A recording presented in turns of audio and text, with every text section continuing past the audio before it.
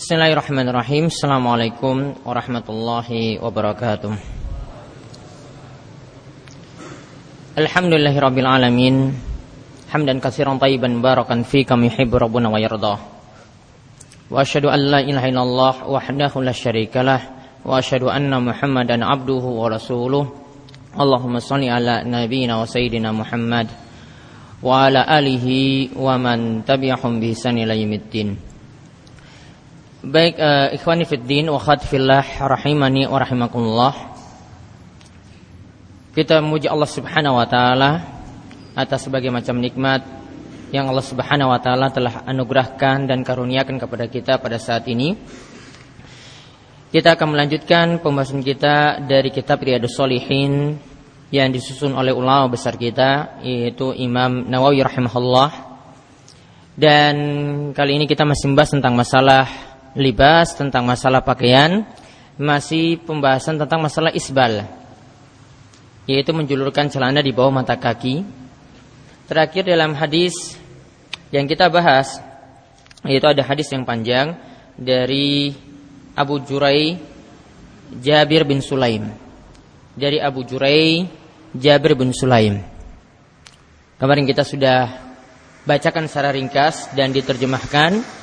Sekarang kita akan melihat beberapa faedah yang ada dari hadis tersebut. Kita ulang ya, dari hadis Abu Jurai Jabir bin Sulaim, ia berkata bahwasanya aku pernah melihat seorang laki-laki yang perkataannya ditaati oleh orang, oleh setiap orang. Setiap kali ia berkata pasti diikuti oleh mereka.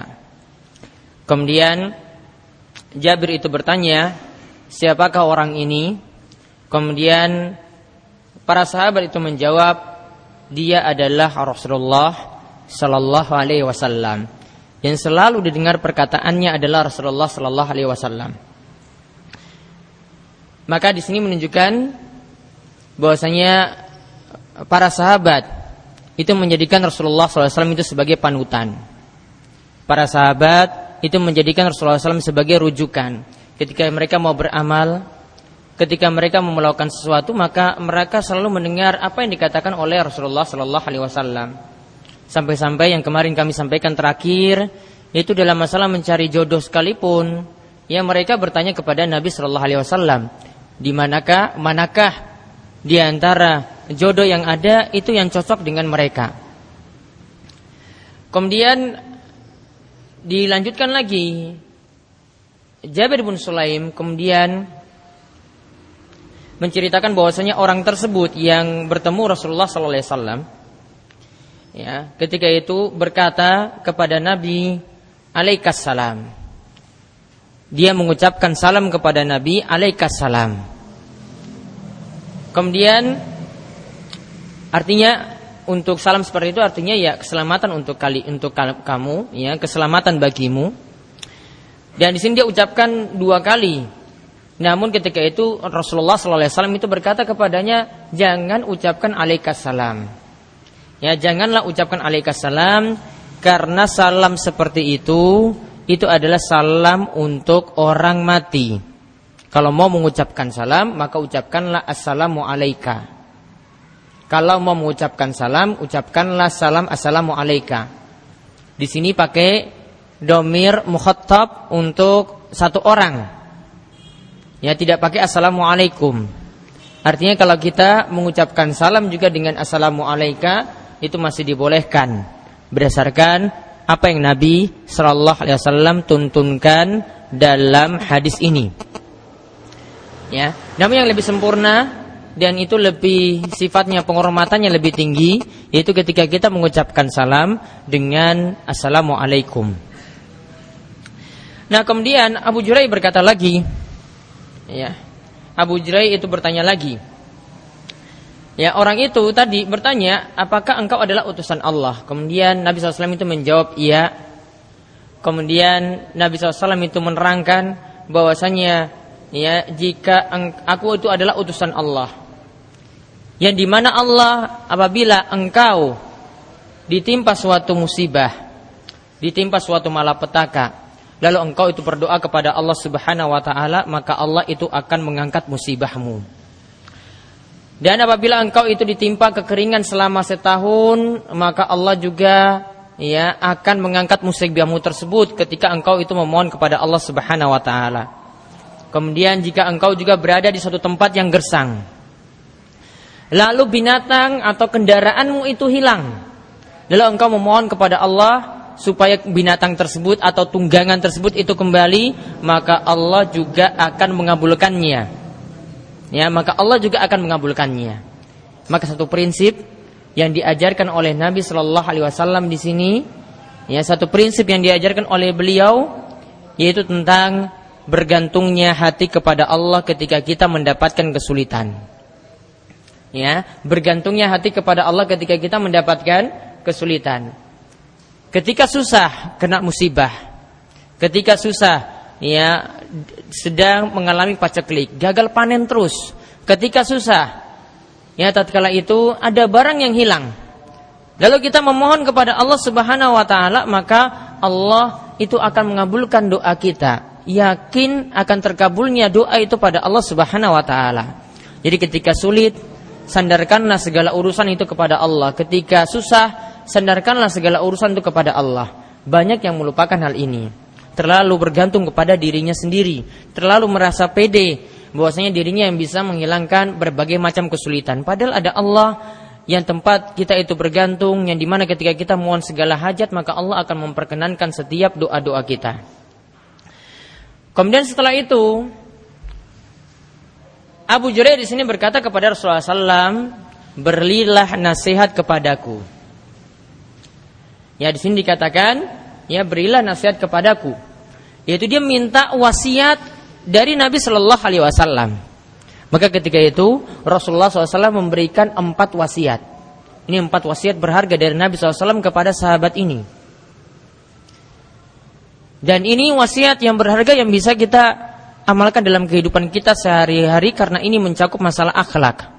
Bagaimana kita itu beradab juga kepada orang lain. Wasiat yang pertama, kata Nabi SAW, la tasubanna ahadan. Janganlah engkau mencela seorang pun. Janganlah engkau menjelekkan seorang pun, menjelek-jelekkan seorang pun. Kemudian Abu Hurairah itu berkata, maka setelah mendengar wasiat yang pertama ini, aku tidak pernah menghina orang yang merdeka. Aku tidaklah pernah menghina seorang budak. Aku tidak pernah juga mencela binatang seperti unta maupun domba. Dia tidak pernah mencela sekalipun ketika itu. Namun kadang mencela di sini, ketika ada maslahat itu diperbolehkan. Seperti yang Nabi SAW, beliau bukan mencela, tapi mengkritik. Mengkritik ketika ada yang meminta nasihat kepada beliau. Fatimah binti Qais ketika itu meminta nasihat kepada Nabi Sallallahu Alaihi Wasallam, bagaimana penilaian beliau terhadap 3 orang, yaitu Muawiyah, kemudian Abu Jaham, dan Usama bin Zaid. Dia meminta kepada Nabi SAW, mana yang aku ini cocok, mana yang pantas jadi jodohku, mana yang pantas aku menikah dengan mereka. Dan Fatimah binti Qais ini adalah janda, seorang janda yang ketika dia sudah selesai masa iddatnya sudah dikejar oleh 3 laki-laki ini. Dia meminta pada Nabi SAW, bagaimana penilaianmu tentang 3 orang ini? Jadi kalau ada yang meminta nasihat kepada kita, bagaimana penilaianmu tentang ada 2 orang ini, bagaimana penilaiannya, si A ini bagaimana, si B ini bagaimana? Mana yang saya harus menaruh pilihan? Maka boleh kita mencela salah satunya, kita katakan ini jelek. Kita katakan ini bermasalah orangnya. Kita katakan bahwasanya orang ini dalam masalah agama kurang bagus. Maka pilihlah yang ini lebih ringan. Walaupun mungkin di antara keduanya sama-sama ada yang rusak. Fatimah binti Qais meminta saran kepada Nabi SAW, dan Nabi SAW itu menggibah ketika itu. 3 orang ini tidak ada. Nabi SAW menjelekkan 3 orang ini, tapi yang satunya Usama bin Zaid, itu Nabi SAW katakan, kamu nikah saya dengan Usama bin Zaid. Itu masih lebih bagus. 2 orang sebelumnya Nabi SAW itu jelekkan. Jadi kalau ada yang minta nasihat seperti itu masih dibolehkan karena ada maslahat. Sama ketika ada yang bertanya tentang dua pilihan, mana yang mesti dipilih? Apakah si A ini atau si B yang kami harus menaruh pilihan? Maka boleh dijelekkan salah satunya. Ini kita katakan ini orangnya seperti ini, orangnya seperti ini, tidak bagus, agamanya kurang bagus, ya, dalam maksiat itu mendukung dan seterusnya. Pilihlah yang ini. Boleh menjelekkan ketika itu. Ya, boleh menjelekkan ketika itu karena ada maslahat.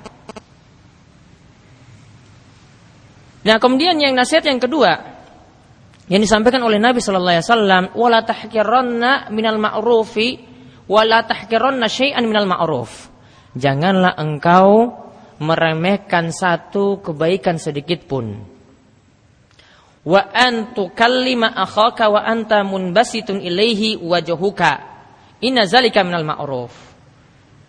Dan kebaikan ini bentuknya adalah diantaranya engkau ketika berbicara dengan saudaramu, engkau dalam keadaan tersenyum. Engkau dalam keadaan tersenyum kepadanya, ya, tersenyum wajahmu kepadanya, ini adalah bagian dari al-ma'ruf, bagian dari kebajikan.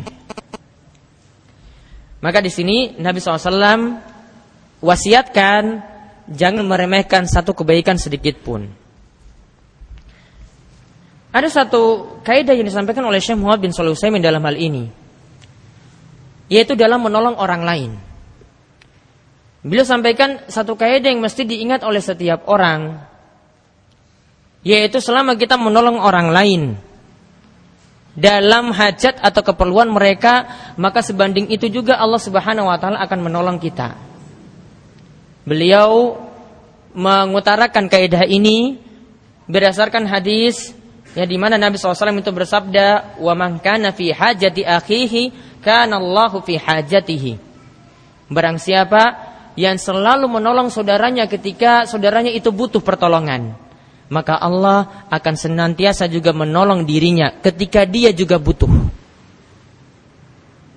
Maka kata beliau, ya, semakin kita berbuat baik kepada orang lain, semakin kita menolong orang lain, apalagi orang tersebut dalam keadaan kesulitan, maka Allah Subhanahu wa ta'ala juga akan menolong kita setara dengan kebaikan yang kita berikan pada orang tersebut yang sedang butuh.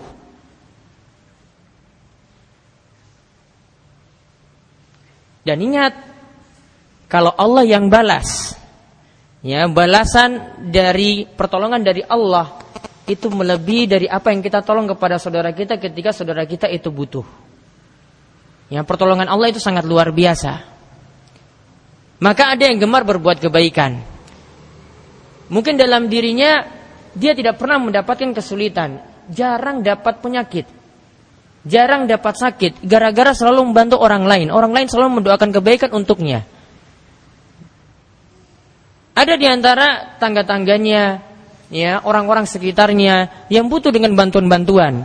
Kemudian dia berusaha untuk menolong saudara-saudaranya tersebut, yang melepaskan kesulitan-kesulitan yang ada pada mereka. Akhirnya datang doa-doa kebaikan kepada orang yang biasa nolong ini.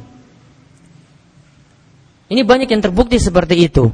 Dia mungkin tidak pernah dapat sakit, tidak pernah dapat sakit yang parah, gara-gara gemar menolong orang lain. Maka ingat kaidah yang disampaikan oleh Syekh Muhammad bin Shalih Al-Utsaimin, bila katakan, ya, pertolongan Allah itu datang sesuai dengan bagaimana kita itu menolong saudara kita. Semakin kita rajin menolong saudara kita yang butuh, maka Allah Subhanahu wa ta'ala juga semakin memberikan pertolongan kepada kita ketika kita juga dalam keadaan butuh. Kemudian hadis ini mengajarkan bentuk pertolongannya, meskipun itu kecil, maka tolonglah saudaramu tersebut. Wala tahjiranna syai'an minal ma'ruf. Janganlah meremehkan satu kebaikan sedikit pun. Kata Syekh Muhammad bin Shalih Al-Utsaimin, contohnya ada orang yang butuh, ya, barang-barangnya ini diangkat ke kendaraan. Dia mau bersafar, barang-barangnya itu ingin dibantu seperti itu, tanpa dia minta tolong, bantulah saudaramu tersebut. Ini pekerjaan yang ringan. Yang kata beliau, ini pekerjaan yang simpel, yang ringan. Ini setiap orang itu bisa lakukan. Ya, maka bantulah saudaramu tersebut ketika dia dalam keadaan, ya, meskipun dia tidak butuh, tapi kita bantu ketika itu, maka Allah Subhanahu wa ta'ala juga akan menolong kita dalam perkara-perkara yang ringan, akan dimudahkan urusan kita. Begitu juga jika ada yang butuh pinjaman, misalnya meminjam pena, ya, meminjam alat tulis kepada kita, suatu yang sepele, Kata beliau, sesuatu yang sepele kalau dia itu butuhkan untuk nulis maka pinjamkanlah. Ya, jangan merasa pelit. Bahkan kalau dia itu butuh ya kasih. Ya, namun kalau tidak bisa ya pinjamkan. Ini adalah sesuatu yang sepele tapi ini membawa kebaikan juga pada diri kita karena menolong orang lain. Jadi ingat kaidah ini yang beliau katakan, ya, bantulah saudara kita ketika dia itu butuh, walaupun dalam perkara yang simpel, dalam perkara yang sederhana, dalam perkara yang sepele. Kemudian kata beliau juga di sini, ya, di sini ada perintah, yaitu dari wasiat ini ada perintah, bagaimanakah, ya, kita diperintahkan untuk berwajah manis di hadapan orang lain, apalagi kalau sedang ngobrol, bukan dengan wajah yang cemberut. Ya, bukan dengan wajah yang seram, apalagi dengan orang-orang yang tidak pernah kita ketemu. Mungkin di sela-sela waktu sibuk kita, di sela-sela waktu yang sebenarnya kita tidak mau bertemu dengan orang lain. Ya, karena setiap orang itu punya kesibukan sendiri-sendiri. Kadang ya waktunya ini adalah waktu penuh kesibukan. Ada tamu yang datang tanpa buat janji terlebih dahulu. Itu perasaannya itu mengganggu. Tapi tetap dilayani dengan ya bermuka manis di hadapannya, tetap tersenyum di hadapannya. Ya, walaupun dalam keadaan sibuk seperti itu. Wala tahqiranna syai'an minal ma'ruf. Jangan meremehkan satu kebaikan sedikit pun walaupun dengan berbicara senyum di hadapan orang lain.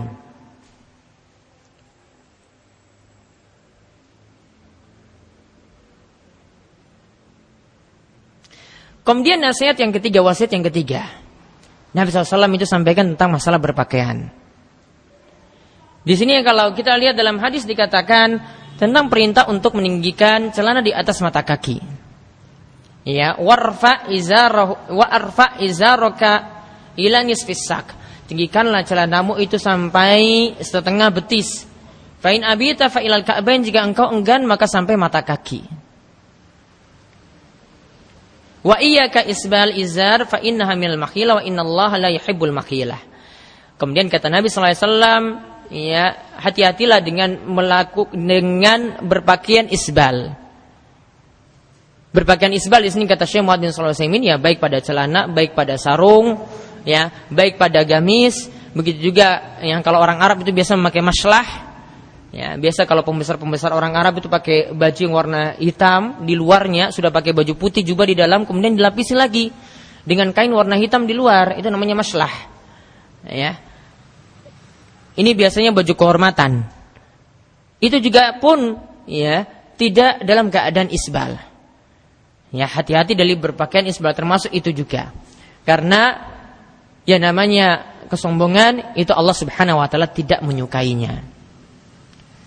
Ada satu pelajaran penting di sini. Nabi SAW bukan hanya menyampaikan tentang masalah isbal saja. Isbal tidak boleh.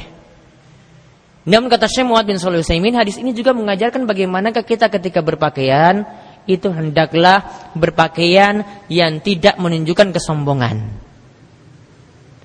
Berpakaian yang tidak menunjukkan kesombongan. Inti dari bahasan ini adalah bukan hanya, tadi sekali lagi bukan hanya tidak boleh berpakaian isbal. Namun pelajaran yang lebih penting daripada ini adalah Nabi SAW arahkan kepada kita supaya dalam berpakaian, ya, hendaklah bersikap tawadhu, bersikap sederhana, tidak menyombongkan diri dengan pakaiannya. Karena ada orang, ya, dengan pakaiannya itu dia bermewah-mewah, ya, supaya dibilang dia itu adalah orang yang punya, ya, sehingga dia berpakaian yang orang-orang itu pandang dengan pakaian tersebut, ya dia itu orang yang paling kaya di antara yang lainnya.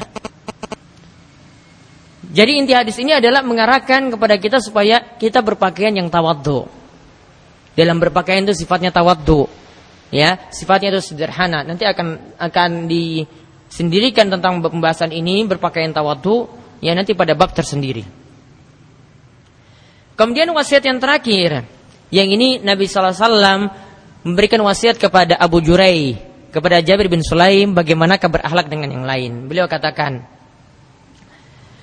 wa inimru'un syatamaka wa ayyaraka bima ya'lam fik fala ta'ayyarhu bima ta'lamu fi fa inna ma wabalu dzalika alaih. Kata Nabi SAW, jika ada seseorang yang menjelek-jelekanmu dan memperlakukanmu dengan menyebutkan aib yang dia ketahui ada padamu. Aibnya memang ada padamu. Maka kata Nabi SAW, janganlah engkau balas dengan mempermalukan dia lagi, dengan menyebutkan aib yang engkau tahu ada padanya. Dengan menyebutkan aib yang engkau tahu ada padanya. Biarlah, kata Nabi SAW, fa inna ma wabalu zalika alaih. Biarkan nanti akibat buruknya dari dia mencela, dari dia menjelek-jelekan, dari dia mempermalukan kita, biar dia tanggung sendiri dosanya. Maka maksud ini hadis ini itu apa? Berusahalah menahan diri dari tingkah laku orang lain yang jelek kepada kita. Ya, berusahalah menahan diri, yaitu bersabar dari tingkah laku orang lain yang jelek terhadap kita. Harus bersabar. Dan intinya hadis ini mengajarkan, wasiat yang terakhir ini mengajarkan supaya setiap orang mudah memaafkan yang lainnya. Tidak perlu membalas. Ya, tidak perlu membalas. Bahkan dalam suatu ayat, yaitu ketika Allah Subhanahu wa taala katakan wadfa billati hiya ahsan, balaslah orang yang berbuat jelek kepadamu dengan kebaikan. Maka Mujahid ketika menafsirkan ayat ini, ya sebagaimana disebutkan dalam Hilyatul Auliya, Mujahid seorang tabi'in ketika menyebutkan ayat ini, wadfa billati hiya ahsan, balaslah orang yang berbuat jelek kepadamu dengan kebaikan, maksudnya bersalamanlah dengan orang yang berbuat jelek kepadamu. Bersalamanlah dengan orang yang berbuat jelek kepadamu. Seperti yang dicontohkan oleh Syekh Muhammad bin Shalih Al-Utsaimin di sini. Jika ada yang menjelek-jelekan, memperlakukanmu, maka ucapkanlah doa kepada dia. Ucapkan jazakallah khair. Ya, terima kasih. Semoga Allah membalas kebaikanmu. Mungkin dengan dia menyebutkan aib-aib kita, itu bermanfaat kepada kita supaya introspeksi diri. Maka kata Syekh Muhammad bin Shalih Al-Utsaimin, ucapkanlah jazakallah khair kepada orang tersebut. Karena ada yang biasa menjatuhkan kita. Tapi adab yang bagus, ya, dia sampaikan kepada diri kita sendiri. Kalau memang itu tidak benar, sudah ucapkan kepada dia supaya perdebatan itu tidak panjang. Ya, maafkan dia dan cukup ucapkan saja, ya, jazakallah khair, ya, tidak perlu tanggap dengan komentarnya yang panjang, ya, tidak perlu kita juga balas, cukup diam saja, maka masalahnya itu jadi rampung. Ya, maka di sini sekali lagi, ya, Nabi SAW sudah mengajarkan kepada kita supaya bersabar dengan tingkah jelek orang lain, dan juga hendaklah setiap orang itu punya sifat mudah memaafkan kesalahan-kesalahan orang lain.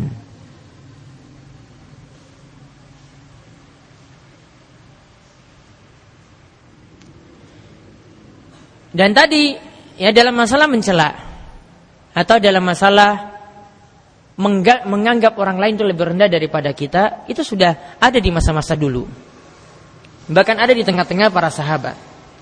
Buktinya ada kisah dari Nafi', ya, murid dari Ibnu Umar. Ia pernah bertemu dengan Umar di Usfan. Kemudian Umar itu memerintahkan kepada Nafi' supaya dia memerintah di suatu daerah tertentu, ya, untuk mengurus Mekah.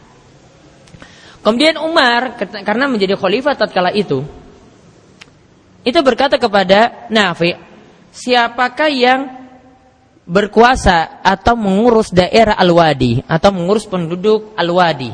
Ini suatu nama daerah di sana. Kemudian ketika itu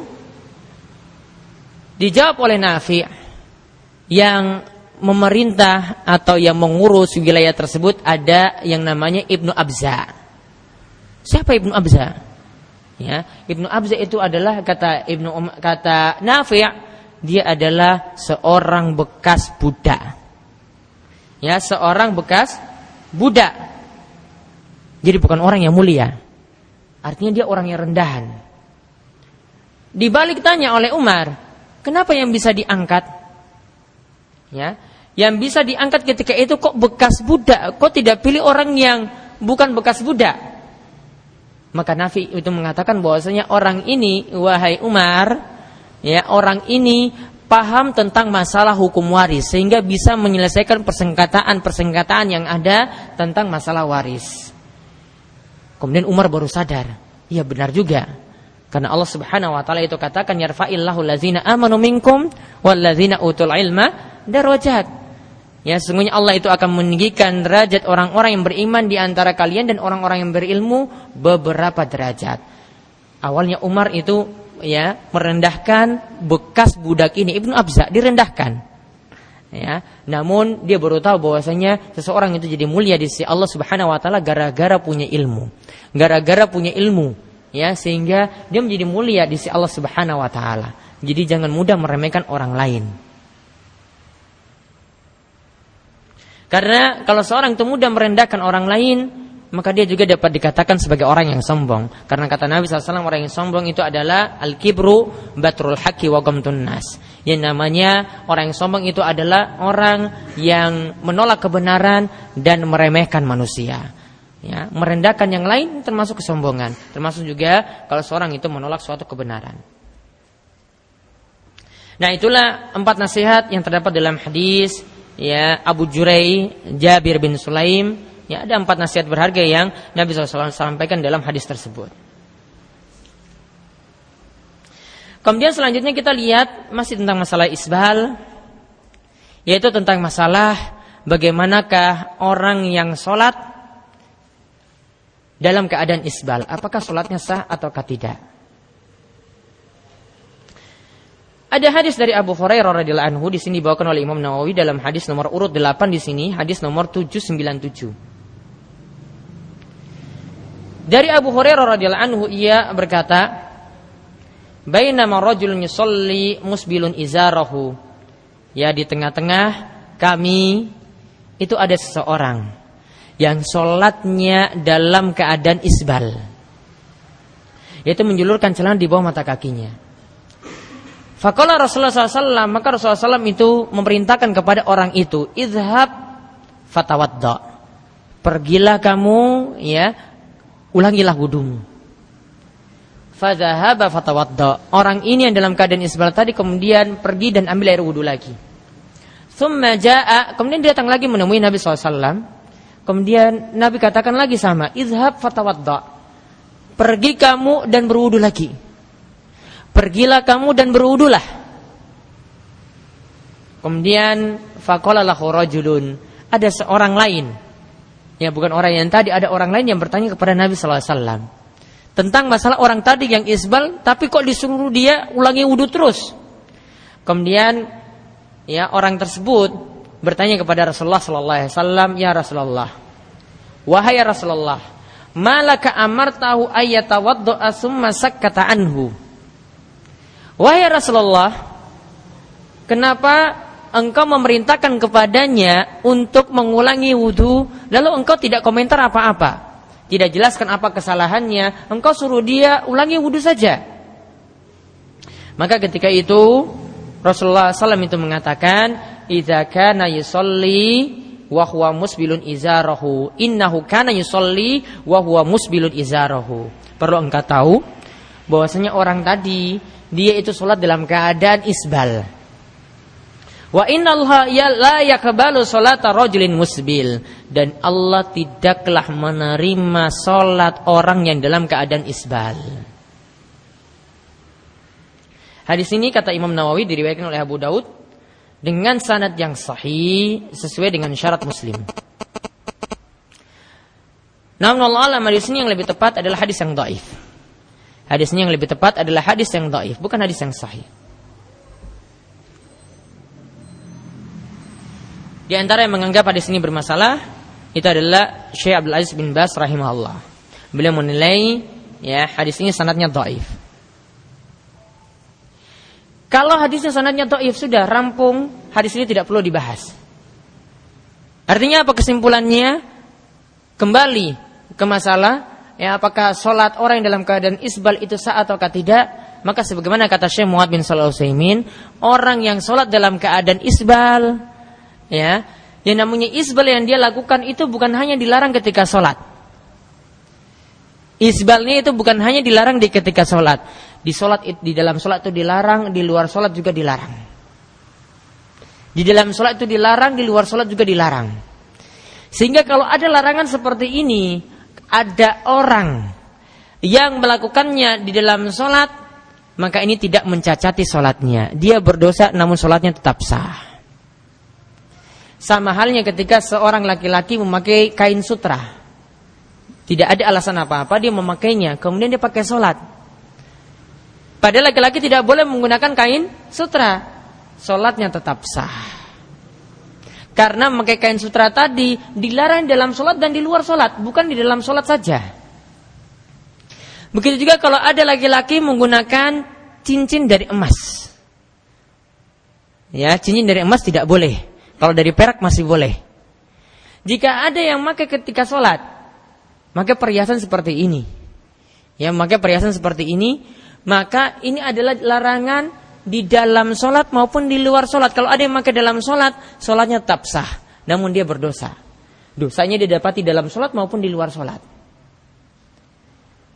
Jadi di sini Syekh Muhammad bin Shalih Al-Utsaimin jelaskan, ya, atau beliau membawakan kaidah, jika ada suatu pakaian itu dilarang di dalam sholat dan di luar sholat, maka kalau seorang itu memakainya dalam sholat, sholatnya tetap sah, namun dia dihukumi berdosa sebagaimana dia memakainya di luar sholat. Ya, jadi ini yang berlaku untuk masalah isbal seperti itu.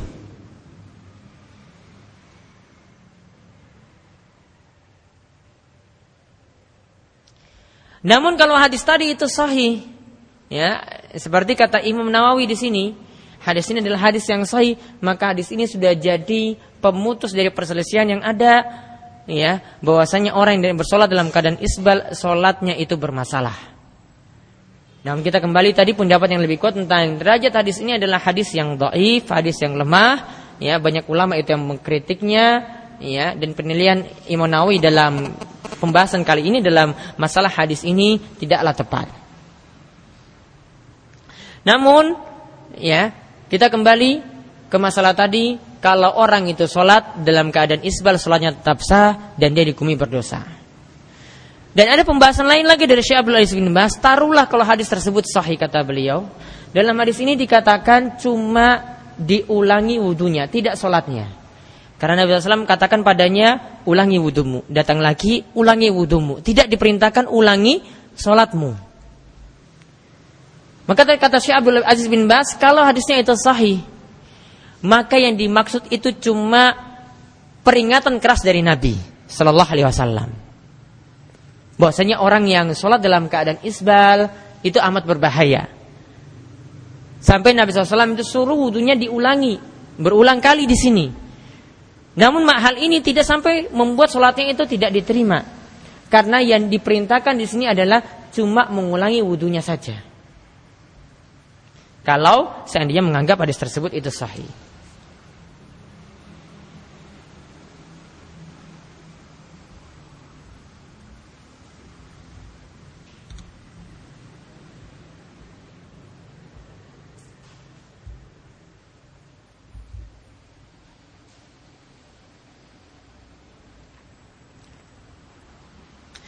Kemudian kita lihat lagi hadis berikutnya,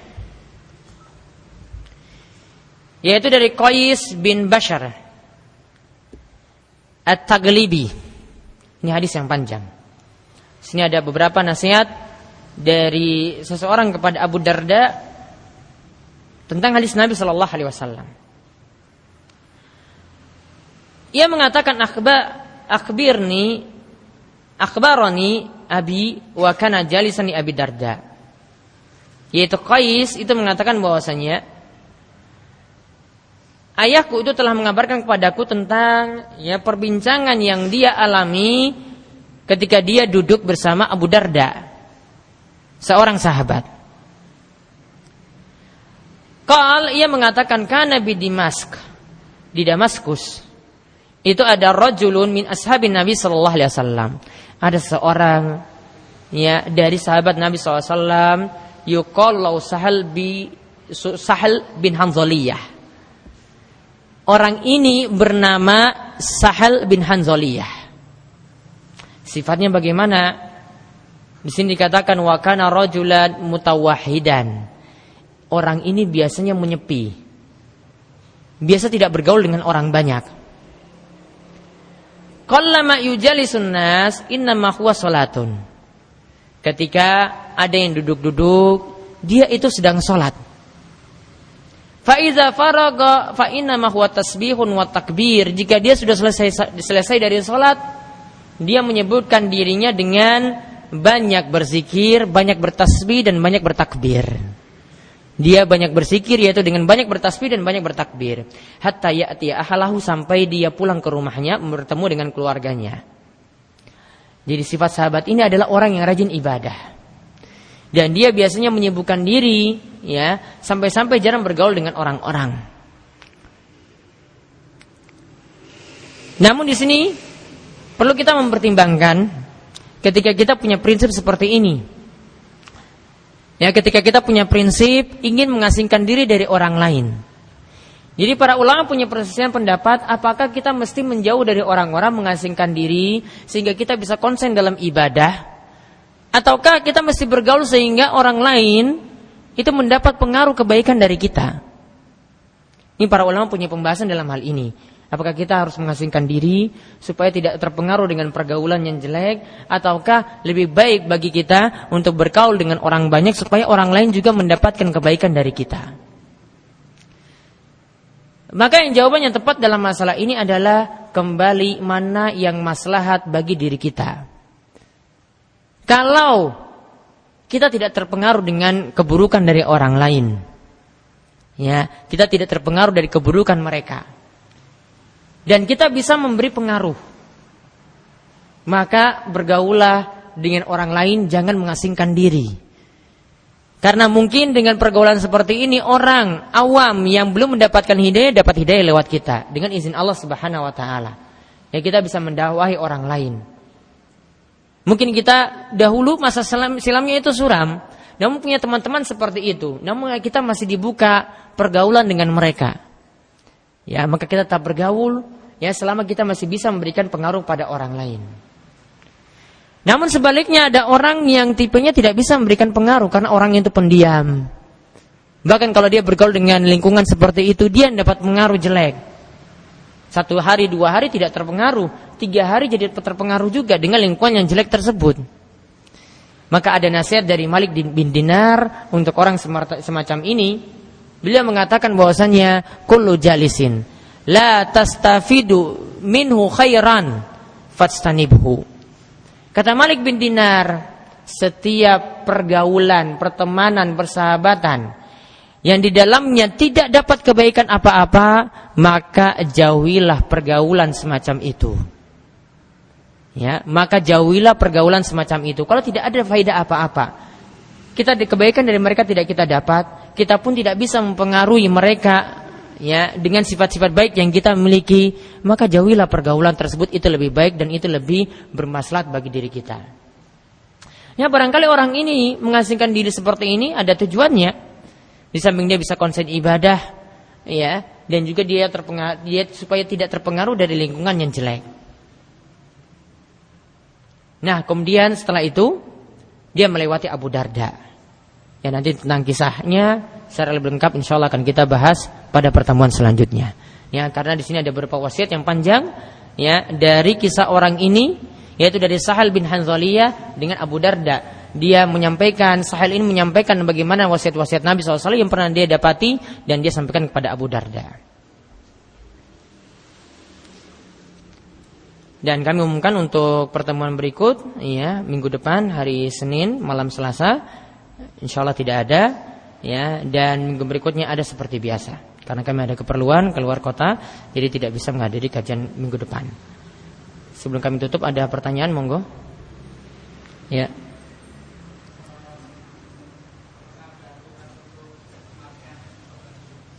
Ada aturan untuk baju. Iya.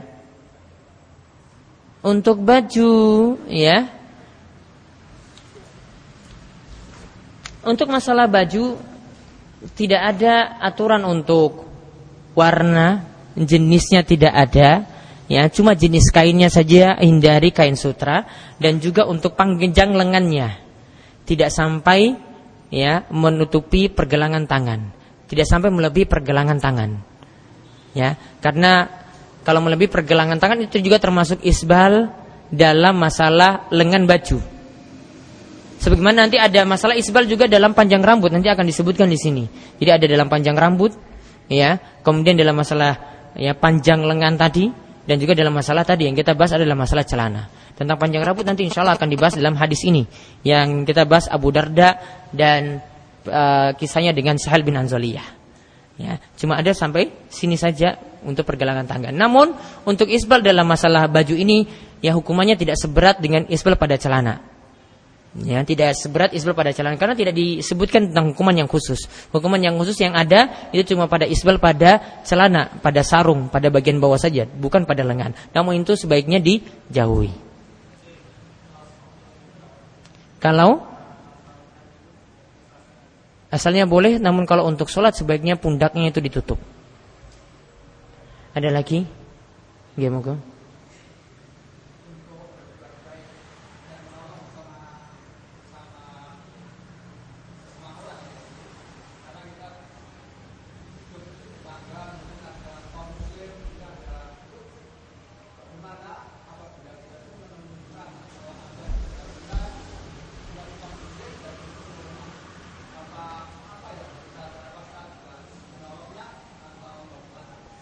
Menolong di sini ini untuk muslim dan non muslim selama tidak ada kaitannya dengan agama, tidak menolong ritual agama mereka, maka asalnya berbuat baik tetap masih ada. Mereka ketika susah tetap ditolong. Ya, mereka ketika susah tetap ditolong. Namun kalau ada sangkut pautnya dengan masalah agama, kita tidak boleh campur tangan. Ya, membantu untuk gotong royong, untuk rewang, tidak ada sama sekali. Namun kalau hal-hal yang tidak ada sangkut pautnya dengan agama, boleh saling membantu ketika itu. Demikian yang kita bahas, mudah-mudahan bermanfaat. Ya, subhanakallahumma bihamdika, asyhadu an la ilaha illa anta, astaghfiruka wa atubu ilaik. Assalamualaikum warahmatullahi wabarakatuh.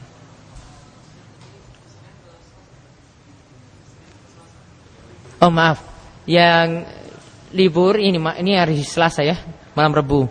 Ya, Seninnya juga yang di STPN juga libur. Senin, Selasa libur. Tapi Kamis besok masih tetap ada.